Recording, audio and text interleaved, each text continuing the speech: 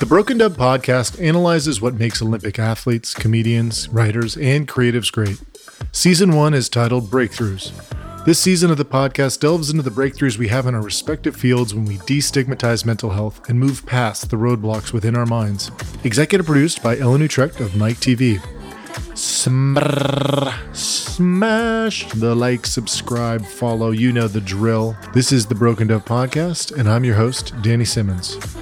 Born in the dojo, you guys, we are lucky to have the maestro, the sensei, the beast with a smile, Kamran Madani. He's a black belt, probably a triple black belt, red belt. I don't even know what it is. Maroon, it might be pink. The most advanced you can possibly get. He's a podcast host, but he's not just the hostess with the mostest. He's a maestro of karate, and he's going for his master's in sports psychology at the University of Colorado. He's moving mountains in karate. He's a king. He is the king of a true royalty. You will see royalty at his dojo.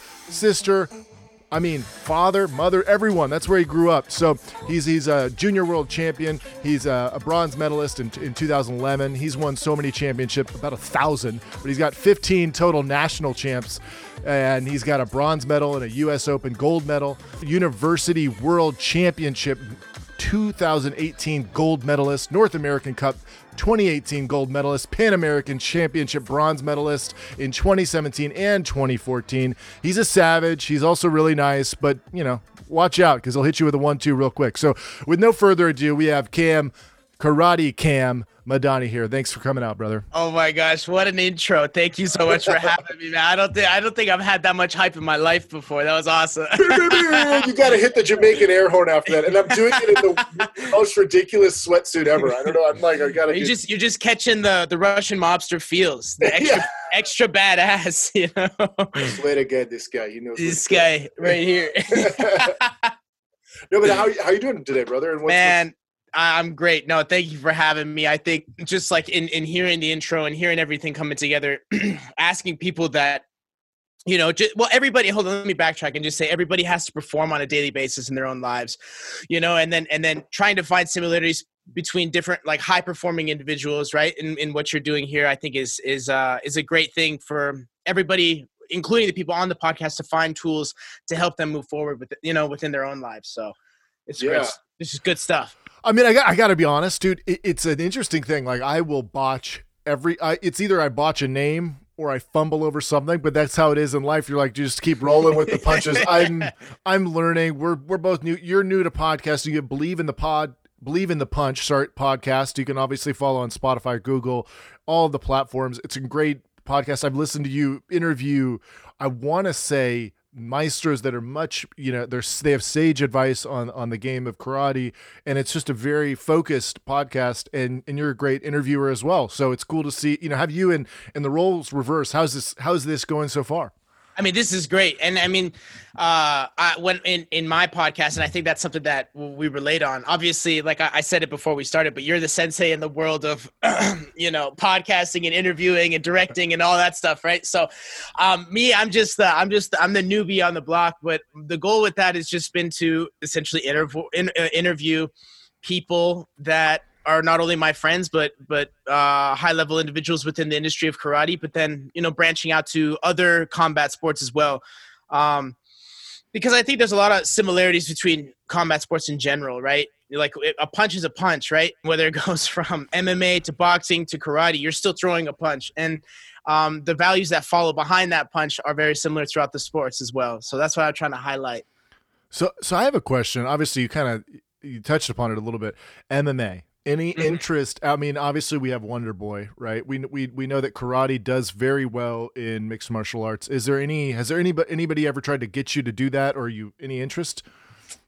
So me personally, nobody's ever scouted me or anything, but you need to do this. I'm probably because I'm too nice of a person, but no, I like, so the Muscle Farm, the supplement company used to have their training facility out here in Colorado. And I went there a few times, met some great coaches. They had a super awesome facility, and Matt Brown, TJ Dillashaw before he moved out to California. There's some big time names, that were there, and I met them, and they're awesome people. But And they were like, hey, if you want to come spar or train here and stuff like that, that'd be cool. But I mean, like my life is surrounded by the family business of running our dojo and stuff like that. So it just never happened to be. I never really had the interest of going full time like MMA. As far as like skill set and stuff, I have so much respect for those guys, and like trying to get in touch with Justin Gaethje, another awesome guy who lives 20 minutes from me, and talk to him about some cool stuff regarding martial arts. But yeah, no, I never actually had a huge desire or anything. I'm a fan of the sport and I appreciate what they do, but I don't know if I'll go that direction. No, it's a whole different beast, right? I mean, it's fight to the death. I mean, yeah. Right? I mean, it's like people are like, oh yeah, no, it's sport. You're like, well, it's fight to the death. Let's be modern day gladiators is what it is. You're trying to take the other person's head off. And like again, like karate, obviously, like from its roots, we're you have to have that mentality. But our sport is bound with some rules, and not being able to like totally diminish the opponent's ability to keep fighting. Yeah, it's cool. And so what's a day, obviously you're working at the family dojo, you have your you're going to school. What's a day in the life look like for you? Yeah. I mean, so I'm still training full time with COVID and everything, still trying to maintain. We got our own little bubble here with some of the training partners. Basically I average around 2 practices a day, and then, 2 workouts a day, and then we're running the show as far as the business on in between that, and then whatever time I have set aside or whatever time I could find is designated for school and other hobbies like the podcast. I have a girlfriend too, so I guess that fits in there. So you got it. I mean, come on. Well, that's obviously priority. Let's be real. It is. Yeah. It's like, come on, you got because love always comes first, and the sacrifices we make. You're like, I could have been an MMA fighter, but I'm sorry, but I wanted to enjoy somebody in my life. Yeah. Have you ever had any? Karate obviously is such a physical sport. We've seen it in Cobra Kai, and by that I mean I'm obsessed with Cobra Kai. So, and we've talked about this before. So, have you had any injuries that that you recently or knock on wood, right? Yeah. Nothing huge. Mm-hmm. So, like within our sport, the thing that you see the most is like anything related to your face, and then essentially muscle, anything to do with muscles, whether it's like tears, strains, pulls, those things happen. Because like when you're training, you're conditioning your body to take hits. Like because every single day you're taking hits, your body's taking hits. So like obviously bruises and things of that nature happen, or you might take one shot that takes the breath out of you for a second, but like you recover from those things. So for me, like like a lot of muscle strains, pulls, injuries. Like I've had bone bruises in my hand before from either catching a kick the wrong way or punching and it just hits the wrong way and stuff like that. And we train through those things. So I guess the part B to that is like you have to rehab, but not rehab at the same time. Like you're still training through those injuries, so they last a long time. But the ones that I highlight for me, I fractured my nose 4 times. And then, so small breaks. That's why it's so giant. Yeah. Hey, we all have an excuse. Mine is not that. Mine is just genetic. Yeah. and then I've 3 orbital bone fractures. So 2 below the eye and 1 above the eye on my right side. Wow. Yeah. What does that feel like when that happens? It sucks. It sucks real. My whole face just went into pain real quick. Or the second one is kind of it's like a funny but gruesome story. I didn't know I fractured my underneath because so backtrack. I took a heel to the top and bottom, and that's what did it the first time. And like I got concussed, and I went to the hospital immediately, all that stuff. But then like, let's say like a year and a half going on 2 years later, I got hit in the same spot underneath the eye from where it was originally fractured. Right. Wow. And I didn't know that it was like that. It didn't swell up immediately. But like what happened was that night I was in Rio for one of the Pan American championships. And then I get back into the hotel that night and we're recovering, me and my roommate, and we're just, doing our thing and chatting and debriefing from the day. And I go to blow my nose before I go to sleep. And then all this fluid just puffs up into my eye and it shuts. It swells up. The whole thing swells shut. And then he starts laughing his ass off. And I'm like, bro, I can't see what happened and all this stuff.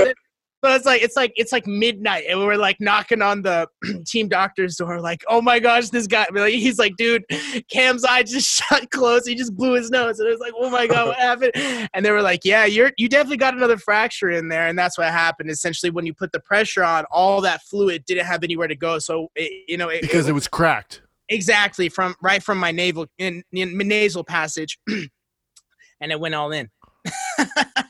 Wow. Yeah.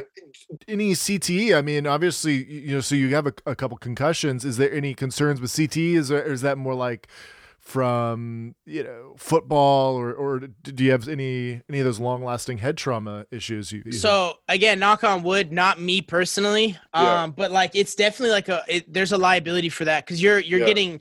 We're training. Like I've been training since I was 5, like formally since I was 5. And, you take hits as a kid too. Yeah. Whether it's kicks, punches, whatever, and I've had 3-4 concussions, throughout my whole career. So it's not like anything, but then thank God none of them were like severe. I've only been knocked out per se like once.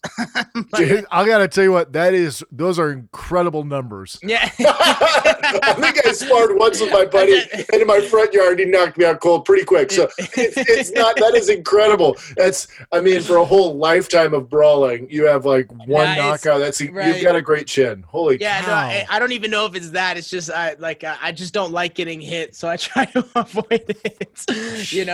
But no, as far as like long lasting, it's definitely like a possibility and like a liability of what you do within like a combat sport. But thank God, like a lot of the precautions that have gone into karate, especially sport karate, are like for the safety of the athletes, because we want longevity, and like as you see within like a lot of like, especially I think MMA, like UFC is like a good way to look at it, because like a lot of those guys don't hit their prime until their early to mid 30s. Mm-hmm. And like karate, while it might like it's not the exact same time frame, like that's what we want to ensure, like longevity within the sport. So like our gloves have like they're a little bit bigger gloves, right? So they're not like a boxing glove, but they're not an MMA glove. I'd say they're right in between. And then depending on the brand, the ounce count might be a little bit different. But like it does, obviously it hurts to get hit, but like it's not suffering every single time. Yeah, and it's an interesting thing because those boxers, they take so many blows over and over and over again, and those big 16-ounce mitts, they found that actually the CT is worse in boxing than MMA. So it's a unique thing. I mean, we see these guys go straight cold, kicks to the head, and somehow boxers get it worse. It might just be the training. Who knows? I mean, it's still, those are great numbers, and karate does. It seems like you guys wear the headgear, you have it a little bit more dialed, and have sort of been on that tip for a long time, right? Well, we don't wear headgear. So okay. Yeah. So no headgear for us. We wear, So we got those gloves. And then, so for international circuit or, international competitions, we have to wear a chest guard. Okay. It's like this thin pad, essentially, that goes from like right about your collarbones right to your waistline. And then shin guards and foot pads. So like if you've seen a lot of the MMA guys when they're sparring, and like in their gyms and everything, they'll wear those like foot coverings and like something to cover up their shin. It's very similar to that, and that's what we use for competition. Yeah, dude, I have one. I was the sensei at the gym that I did a little bit of MMA training at. Let me just tell you, Karan Darbedian, total badass. He's actually he's one of the few fighters who beat Tony Ferguson. So he made me spar him, and it's almost a joke. Let's be real. I am in like 250 pounds, so I do have that. I am an enormous human, and he would just stalk me down the whole gym. I remember even with the shin guards front, I kicked him. I went to like whatever, just like, I don't know what you call a roundhouse kick, and he just checked it with his elbow. Dude, I had a bone bruise for like 4 months. It sucks. It still sucks. It's the worst feeling. Even with a pad, even to the shin, he elbowed my shin or checked it with and he just like, I was like, holy cow, it was the most painful thing. So no matter what you wear, if someone knows what they're doing, it is awful. That was the worst. It does. It really does. It's, I mean, and Granted, like you got to think about, right? And you know, right? When like it's just like the blunt force of just getting hit. Like I mean, a pad is only going to do so much when you have 1,000-pound force of a kick coming behind it. You know what I'm saying? And dude, just one elbow. Yeah. I mean, just it's like how the hell.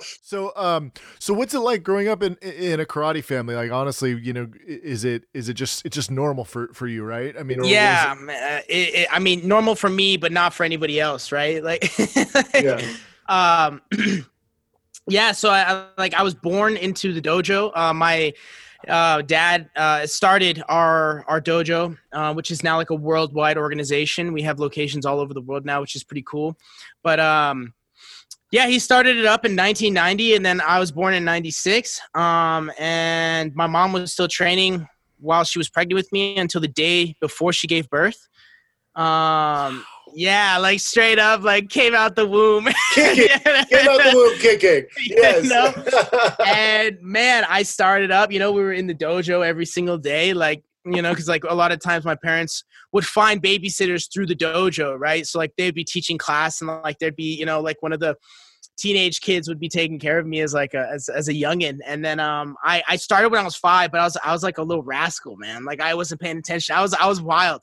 I was a little wild kid. So my parents like took me out until, you know, yeah. And then like we had to wait a year. So I like formally started again when I was 6, but I just didn't listen or anything like that. So I was crazy. Really? So you were a naughty child. Yeah. I was. Yeah. Okay. I was like, Sensei's my dad. All right. Back off, dude. You guys know. And then, and then what about your dad? What's his story in getting into karate? How was that? Yeah, man. So my dad, so both of my parents are originally from Iran. Mm-hmm. And they didn't meet there. They met in the States. But my dad, he started karate when he was 12 behind his parents' back. He was like doing it in secret, started at a dojo back in Iran, and they didn't know because they would take him out and stuff like that. But it grew, and my dad, you know, when he left Iran, he lived in Japan for a while, lived in England for a while, and was training consistently under all the big senseis you could imagine. And then eventually made his way to the U.S. And he studied out here, but was still training, still found a dojo, straight roots from Japan. Like he's OG. Like we have foot pads and stuff now, but his karate was like no pads, you know, like almost like bare knuckle, right? For everything. Cool. And yeah, he's like OG, man. Like when I say that, no exaggeration, you know. And and then yeah, man. And then eventually he broke off from like the organization and stuff and decided to start his own. And that's how the dojo came about. And then eventually, after meeting my mom started later. She like met him, and he was like, "Hey, part of the contingency is you got to train too." You know, I guess. And now she's one of the most like high-ranking individuals within the world of karate now. So it's crazy to see how everything kind of came together. Wow. So he's just a great teacher and inspiration, and it's the best. Cool to have and how did that inspire you? Obviously you went into karate, you followed in the footsteps, and same with your sister, same with your mother. How does that take you to sports psychology? Where's that transition? Yeah. So yeah, I mean, I guess we got to track it a little bit here. Because I started karate and it was always I just didn't know anything else. Right. Mm-hmm. Like my parents, and and this is like the most respectful way, like they never came to any of my other games.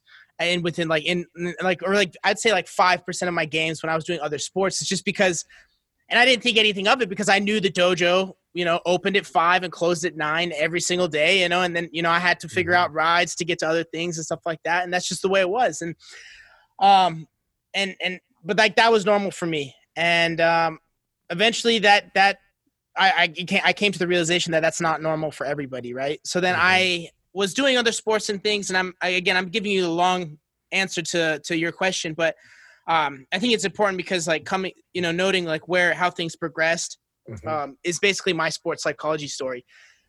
So I'd say sophomore year of high school, I was playing basketball. I was like serious, man. I was like, as the 5'11" kid I am, I thought I was going to become all pro and everything, right? Yeah, right. Playing JV, right? In Colorado. Right. In Colorado. That's, you know, it doesn't, you know, there's not much of a better setup than that. Right. So, at the same time I was still training and doing all those things. And I had already been on the junior national team, was already sponsored. No, I wasn't sponsored yet, but, I made it on the junior team, went to my first world championships when I was 15. Wow. And got a bronze medal, and that was, I was the first and only male to ever get a medal at the world championships from the US in fighting. So as a junior, not as a senior. Right. And that was cool. And that brought about a whole bunch of opportunities as far as sponsorships and, just love. I got inducted to the Colorado Hall of Fame at that point, and it was just it was this thing. It essentially picked up, right? And I was in the not magazines, Denver Post and news and all that stuff, right? And at that point in time, I decided to go full-time karate. We should just put everything else. I don't think it's working out with anything else. Yeah. And man, and then that's where it kind of started, right? Going into my late teens, the pressure of being that individual, both for our organization and setting the expectations for myself and some pressures I felt from coaches and stuff like that at the time essentially ate away at me. And going into my late teens, I hit some in heavy depression, heavy bad moments, was, I near death essentially twice. I'm going to leave it at that. I got to that point, in Really? my late teens, and it was, and shout out to both of my parents, obviously, but my dad was the one who helped me out the most throughout that time. He was like, man, whatever we need to do to help you, let's do it. And I tried everything and nothing was working. Right. And I was just like, man, I feel like shit every single day I wake up. I'm like, man, I want to go down the wrong path, right? I don't want to do this. I don't know, why I have all these talents, but why doesn't it feel right to do that? And all these questions, right? And being a lost teenager was just a mess in its own. And it was right on the cusp of when I was moving from juniors to seniors, which means you're 18, you're eligible to go for our what I would call professional, right, for karate. And it was not an easy transition for me. I was losing.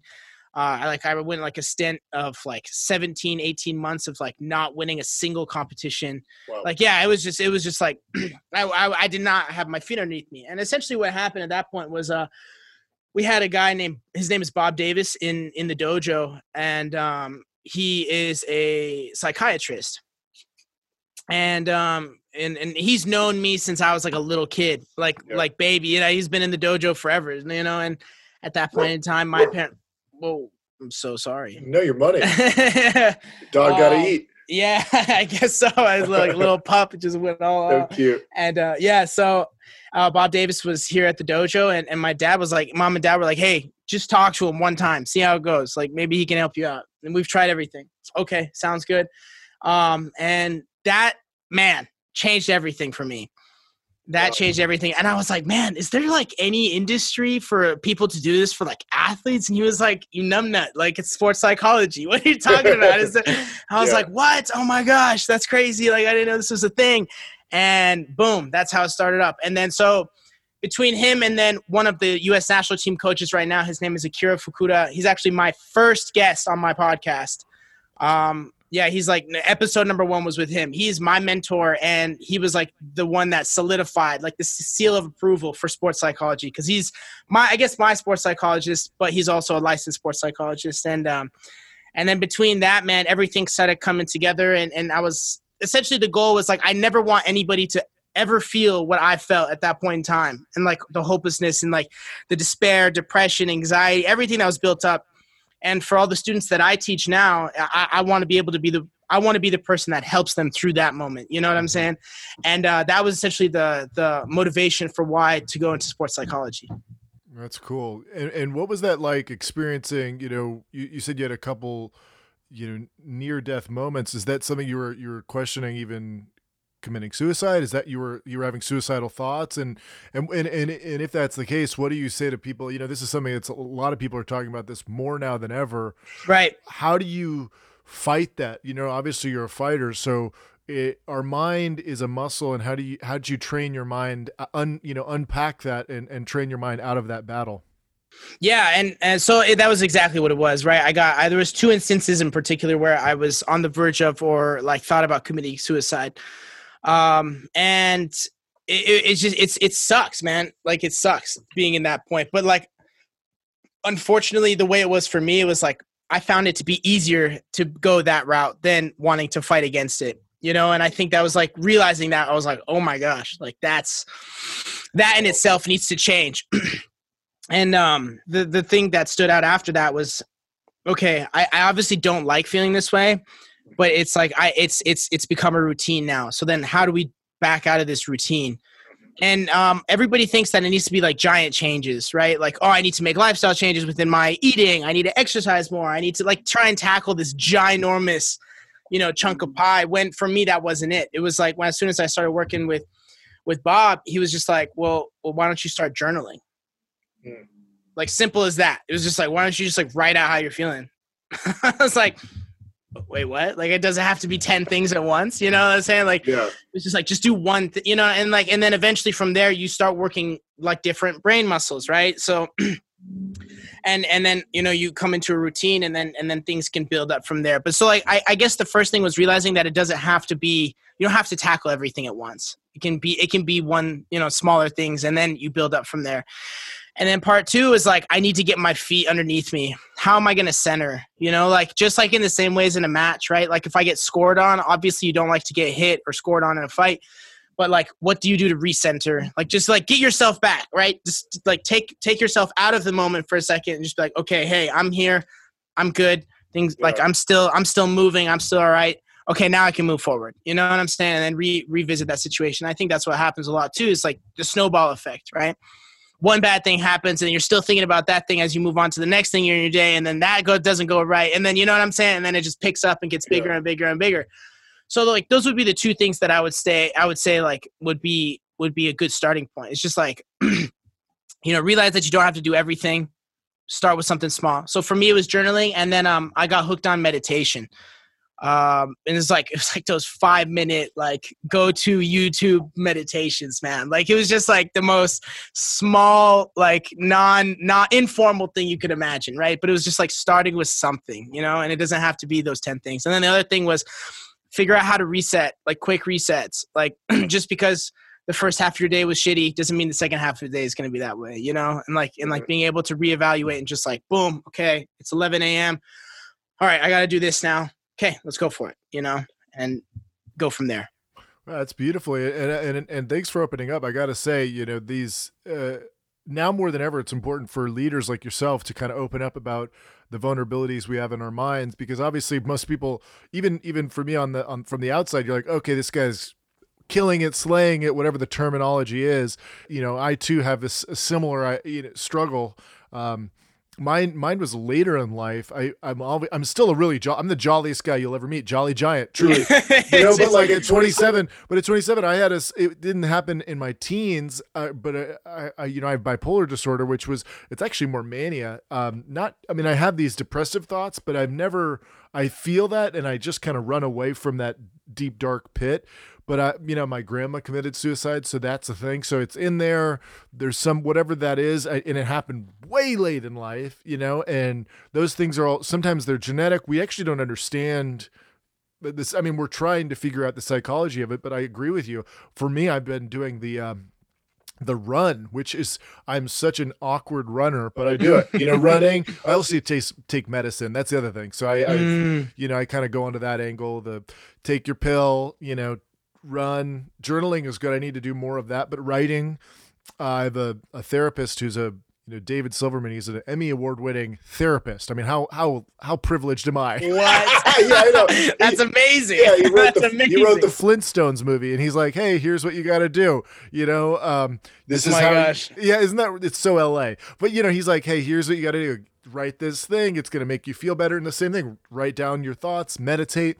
I mean, I'm a Deepak Chopra goat right before bed guy, and there's something about that sultry voice, that sultry YouTube video that it is free, right? So everybody's in on it. LeBron James with Calm, it's really, and I appreciate you sharing, because more people, especially in your dojo or just online, are going to say, "Oh wow, Dan has this thing and he's overcoming it, and he's using all of these tools," and we can kind of share these free tools and give access to things that obviously it's your psychiatrist.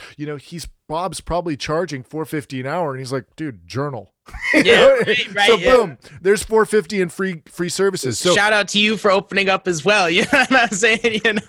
Like it's like it's hard because moments like that are like the vulnerable times. You know what I'm saying? Yeah. It's not even like you're like reflecting on hard times in life. Okay, everybody has hard times, but like the parts where like you're specifically vulnerable. You know, you're like, I don't really want to talk about this, but it's important because it would help. You know, It could. Yeah, right. No, for sure. Who knows? It might just be helping us. You know, right? It's just, I don't know. Just shooting the breeze with my boy Dan. It's fun. Yeah, It's pretty weird. Everyone I know who's a genius has opened up about their mental health or experiencing some sort of weakness in their mind, and it becomes, it's like your Achilles heel can also become your growth hedge or your silver lining to this cloud, and it probably powers you. And I'm sure that, I mean, I've seen it in your dojo. You guys have you have such a strong following, and seeing the growth of how many people you're going to inspire. It's incredible. And also, I mean, what's next? I mean, Matt, you get your master's in sports psychology. What's the next thing? Are you going to start writing books? How does this go? Well, I don't know about book writing. I don't know. We'll see. Yeah, we'll stick with the podcasting for right now. But I mean, obviously, I want to become a licensed sports psychologist. And here's the thing. So a lot of people are coining the term, like they don't like sports psychologists because they think they're shrinks. So I have to say we're now mental strength coaches. That's mental strength coaches, right? Like, yes. My professor would get the professor would get mad if I didn't say that. You know? So, mental strength. And is that mental strength coaches? Yeah. Yeah. Well, I mean, maybe it's time for some euphemisms.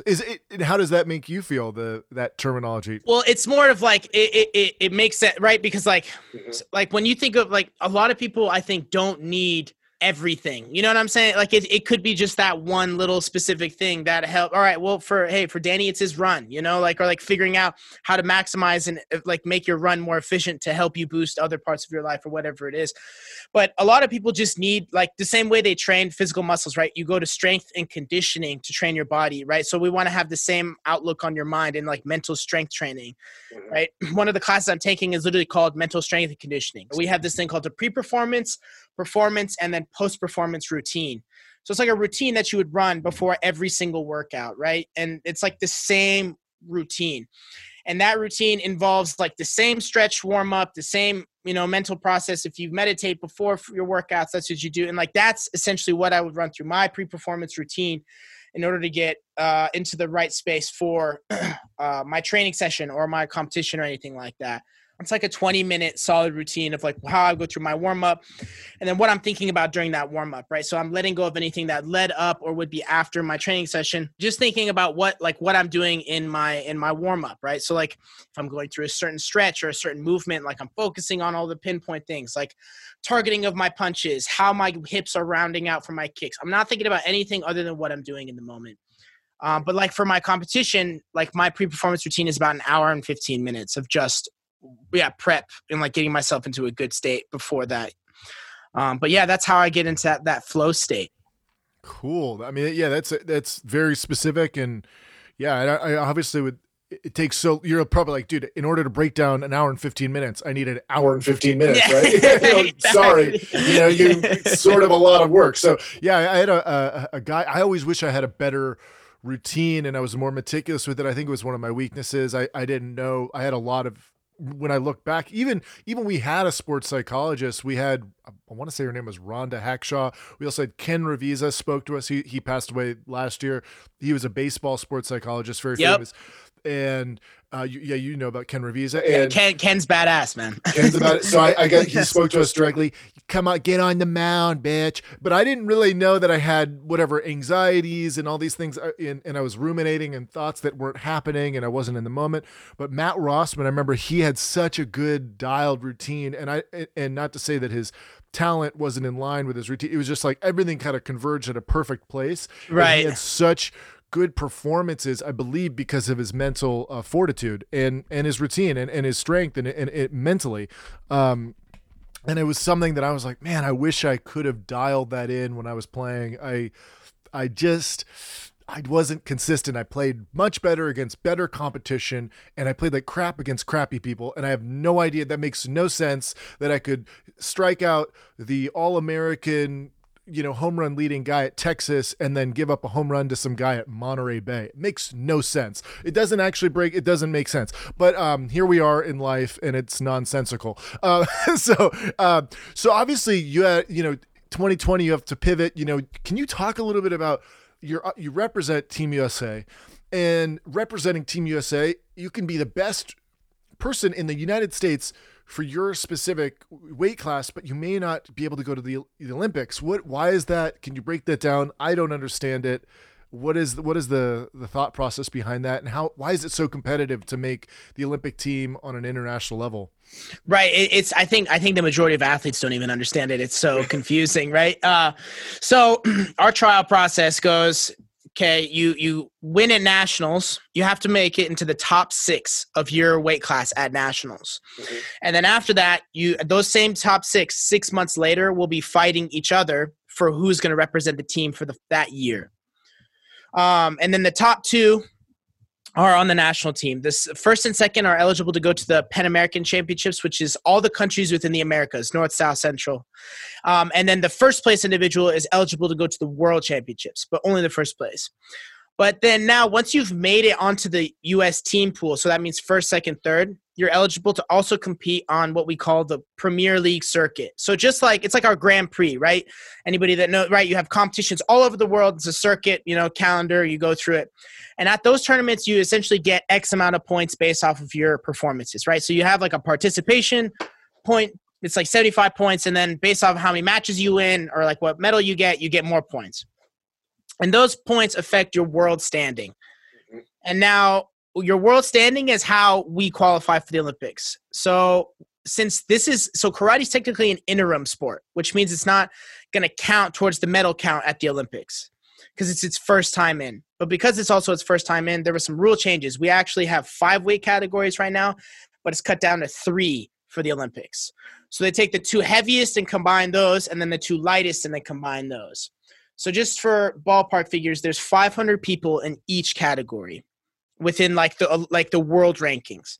So and I fight in light heavyweight. So that's under 84 kilograms, so 185 pounds. So we got combined with over 84. You know what I'm saying? So now not only is it the 500 in my group, but it's the 500 in the heavyweight group. So now out of 1,000 people, you have to be ranked within essentially the top 10 in the world in order to qualify for the games. So it's not an equal representation as far as like one person from each country. They're only having the top 10 people in the world go to the Olympics. So backtrack to where I started from. You have to win everything essentially on this stepping stone to get. So I like me, I'm on the national team, but right now my current world ranking is not high enough to be within the top, those guys that are going to the Olympics. So I'm on the same U.S. team that, Michael Phelps, all these other awesome badass people are on, but I'm technically not qualified for the games at this point just because my ranking is not high enough. And that's because you're competing against heavyweights too, right? I mean, exactly. Yeah. So it's not only the point percentages within my weight class, it's also the point percentages within like everybody within heavyweight. Yeah. I mean, this is the same old thing, right? And it also, it is just so hard to get to to get to the games. And that's because karate got brought back because of Tokyo, right? And they wanted that sport in there, right? And that's right. It's heritage, right? It's a heritage sport a little bit in Tokyo. Is that right? Yep, that's right. So with we got, what was it? Skateboarding, karate, and surfing were the 3 sports that were brought in for this round of the games. But I don't know. It doesn't look like we have a very good chance to make it for the 2024 games for Paris right now. So if anybody listening to this has any power, please come on, support. We got to make it back to another games. You know what I'm saying? So we got to breakdancing is a sport. Breakdancing. That's an Olympic sport in 2024. That's why we're working. You know what I'm saying? No, I'm kidding. Everything. Or everything's a sport. Head spins are sporting. Dude, do you have to go, or do you have to bounce? We're still we're good. We're showing love to we're showing love to the pup right now. Okay, sorry. Hey, dog walk. Let's show him. Come on. He's a big guy. Oh, is he a big boy? Can you lift him up? Let me see. He's lift him up like a heavyweight. Little salty today. Oh! This is George. Yeah, this is George. Oh, hello, George. Jorge. Oh my goodness. Yeah. He's my pup. He's 7 months old. He's already 60 pounds. So yeah. Oh my god! What a cute buddy! Oh my goodness. This is my training partner here. Oh my gosh! I need to get a dog. So now I guess so we found out. So this is sort of this interim year is challenging. It's controversial. I believe maybe Paris will bring it there, or at least 2028 it might come back. Either way, you're still on team, repping Team USA, which is dope. Now you were. I read you're one of 3 U.S. athletes to receive a Pan Am Games medal upgrade, and tell us about that story if you can. What was it like for you? Obviously there was someone who was doping or something. Can you kind of go into that and what it feel like? Definitely. So Pan American Games is like the Olympics, but just for like our half of the world. Put it that way. It happens every 4 years, just like the Olympics does, and it's all the sports. Everybody's there. There's an athletes village. It was in Lima, 2019. It was my first Pan American Games, and the qualification process for that was also extremely rigorous. It was like a 13 or 14 month process in order to qualify to go to the games. So you had to win gold at 3 separate events in order to make it to that one. And thank God that's what happened to me. And and I got there, and it was amazing. It was an amazing experience to be part of, you felt really like a Team USA athlete. We had like our own section, and everybody was there. There was some awesome athletes, swimmers. I was rooming with some archers. I'm sorry, not ski shooters, archers. And they were super cool. Yeah, it was awesome. It was the experience itself was great. And the competition went well. I ended up taking silver. I hadn't had any points scored on me the whole event, with the exception of that final match, which it wasn't a point that was scored on me. It was like an exchange that happened. We both punched each other, and his coach threw up a challenge card, so you can do that to have a video review to see if the referees who were in the match made a mistake or not. And I did it at the same time, and my punch got called as a no, and his punch got called as a yes. And that was how the match finished out. So it was 1-0 him. And it was like a controversial call only because, if I'm honest, neither of our punches were really that good. But if someone made more contact, it was me in the moment. It was this jammed up tight punch, but his went past my head to where mine hit on his chin, and they gave him the point and me the no. Lo and behold, I'm not gonna complain about that. Or it was I'll complain. Formal complaint has just been filed. But it was a good experience, and that was we had a stadium there. It was several thousand people. It was a blast, man. It was the experience itself was great. And honest to God, that was my appreciation for the moment was beyond another level. And making it to the finals was great. I remember just talking to my dad on the phone after we were waiting to go to get the medals. And I was like, honestly, I was happy, but I'm just upset that I couldn't bring back the gold for everybody back home, because, so much people invest time and money and everything into me. And I'm reaching for something right now, but you'll see in just a second. But then, about 6 months for 5 months later, I just finished a workout, and then I get a call that says, hey, from the CEO of USA Karate. And he was like, hey, so yeah, the guy that won got caught for, doping. I was like, what? What? He's like, yeah, you're now the Pan American Games gold medalist. And then I was like, okay, boom. And then we got So explain. And so wow, not only did he get a kind of, let's just call it a BS point. We'll just say you hit him on the shin. It's in addition to that, insult to injury, he also was cheating. Right. Yeah. I'm. So you beat a cheater. So hold on. So what was the doping? What was the sauce? Honestly, I don't know, man. I really don't know. Usually, so USADA is the United States Anti-Doping Agency. Yeah. They always come out with exactly, like a public report. But the WADA is called World Anti-Doping Agency. They didn't. They don't usually. So I didn't really go out of my way to fight. I was just too stoked I got the medal. I was like, I don't really care what he was on at that point.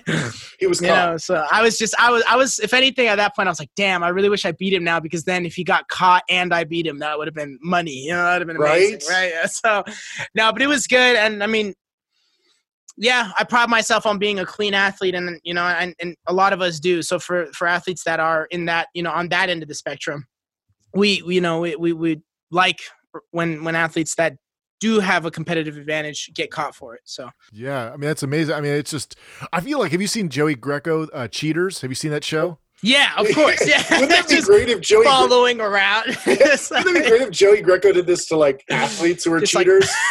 You've been caught. Yeah. We caught you with with 6 needles in your right butt cheek. It's just like HGH. Ever heard of it?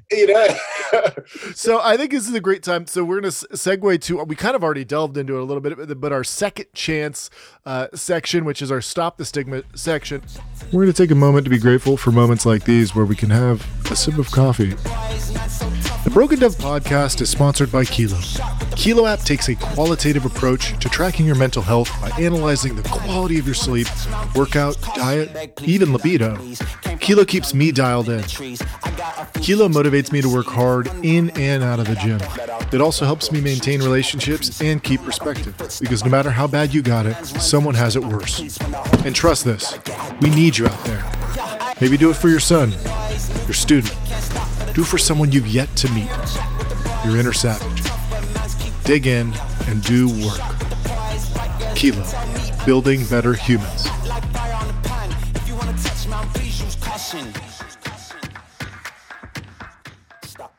Back in.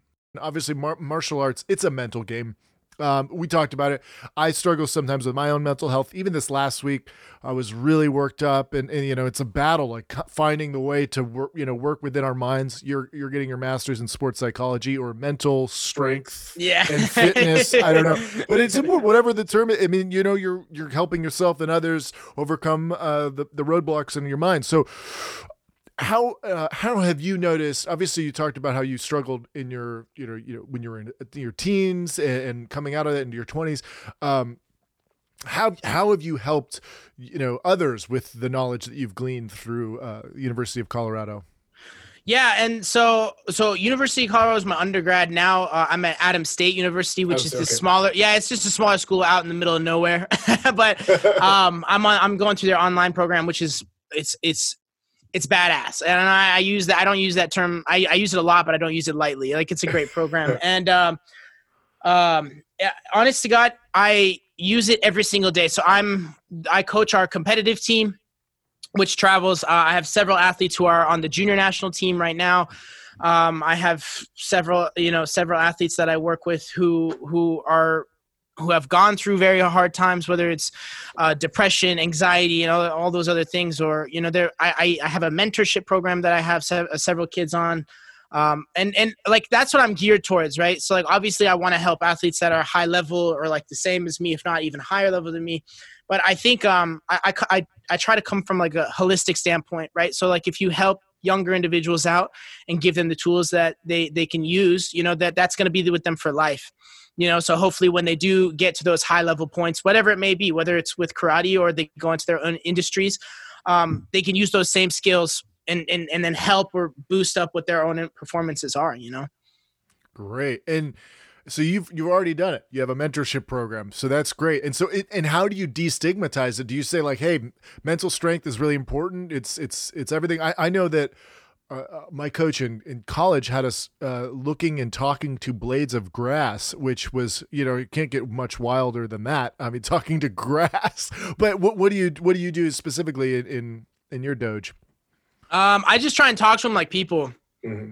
Like I don't go in there and be like, all right, we're gonna like work on your mental skills. It's more like, let's just talk. What are you struggling with? What's going on? And more than anything, I just want to be a person that other people feel comfortable with. And as a sensei to, over like hundreds of kids, like that's what I would want to. Obviously, I can't help each individual one every single day and stuff like that. But if anybody's struggling with anything, like I look at everybody as a person before the athlete or before the doctor or before the whatever, like, and that's how I try and approach it. So like there was one kid in an example who came in and he was just like, man, I've been to like several psychiatrists and psychologists and, you know, they can't help me and I'm doing this. And I was just like, well, sit down and let's just have a chat. Like, I don't care, man. Like, I don't care about anything else. Like, let's just talk. And he was just like, what? Like, you're not going to start telling me about the things I need to fill out or anything like that? And I was like, no, I just want you to sit down and tell me what's happening. You know? And then based off of that, you know, just based off of that, then we can come up with like, if I need, like a lot of times, man, like people don't need a formal, like we need to do this skill and this skill and this skill. Like it's sometimes it's just, you just sit there and talk. I'm like, you just need to believe in yourself. And that's really about it. Like, do something with intention. And they're like, wait, what? I can do that? I'm like, yeah, that's it. Done. Go.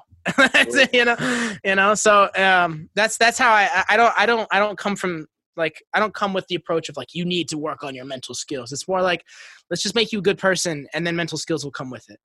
Yeah, and be in the present, kind of, it sounds like. It's always, man, always, you know, and like I think that's I have the same, like that's an issue for me too. Like thinking about what's in the past, what's in the future, what's gonna happen later today, what am I eating for my next meal? You know, it's like all this stuff, right? And like especially with the younger ones, like I noticed that like I hate to put the blame on like social media, but like we're exposed to so many things and like these kids are intuitive, man. They're smart, they're intuitive, they're with it, and they pick up things quickly, you know, and to compare them, you know, compare a 15-year-old kid to someone who's already 25, you know, and they look at that person, they're like, I need that now. Otherwise I'm not going to be happy. Right. Like, what do you think is going to happen at that point? You know? So just realizing I'm like, dude, you're 15, you're 10, you're 18, just focus on this, be this age, be you right now, and the other stuff will happen, you know. So yeah, it's interesting.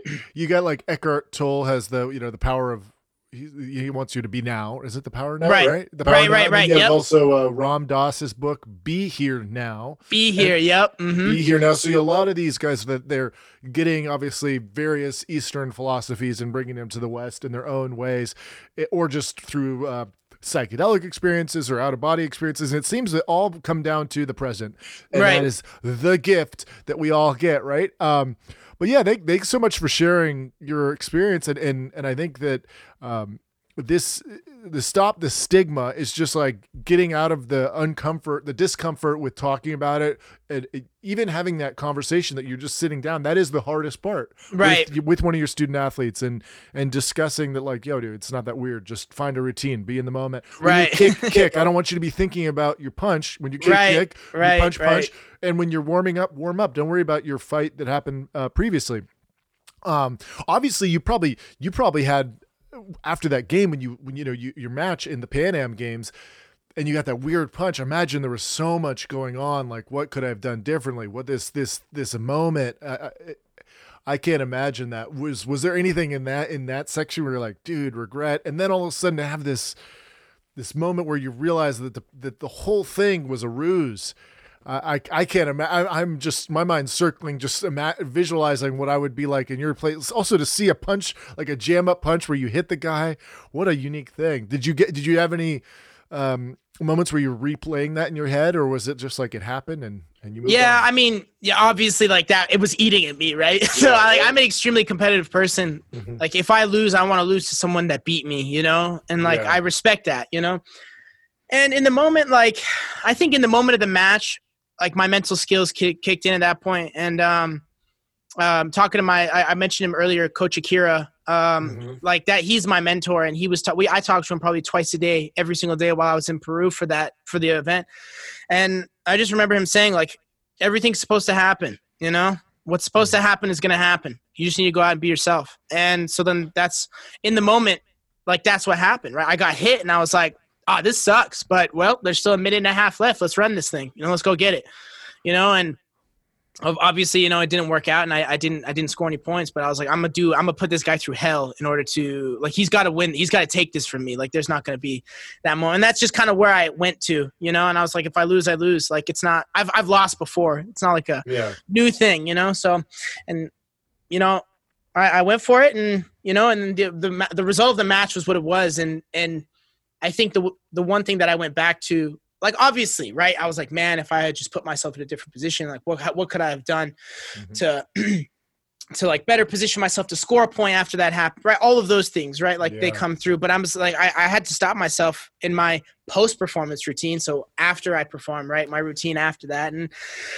I just remembered, I was like, well, what's supposed to happen happened, you know, and this is time for me to grow, right? Obviously there's going to be things to get better from. And the people who always loved me still loved me, whether I got the medal or not, you know, and that's where I went back to. And I came back to the dojo, and these little kids, they don't give a crap. Like, they're like, well, what game are we going to play for class? You know, like, they don't care, man. I don't know. Where were you? Yeah, it's like, why did you leave? You were supposed to help me get ready for my belt test. Like, what? You know, like they don't care. They're just doing their thing. So like, and that was kind of like I think that theme kind of stayed throughout. And then obviously like getting the call that it happened, I was like, oh, heck yeah, that's great.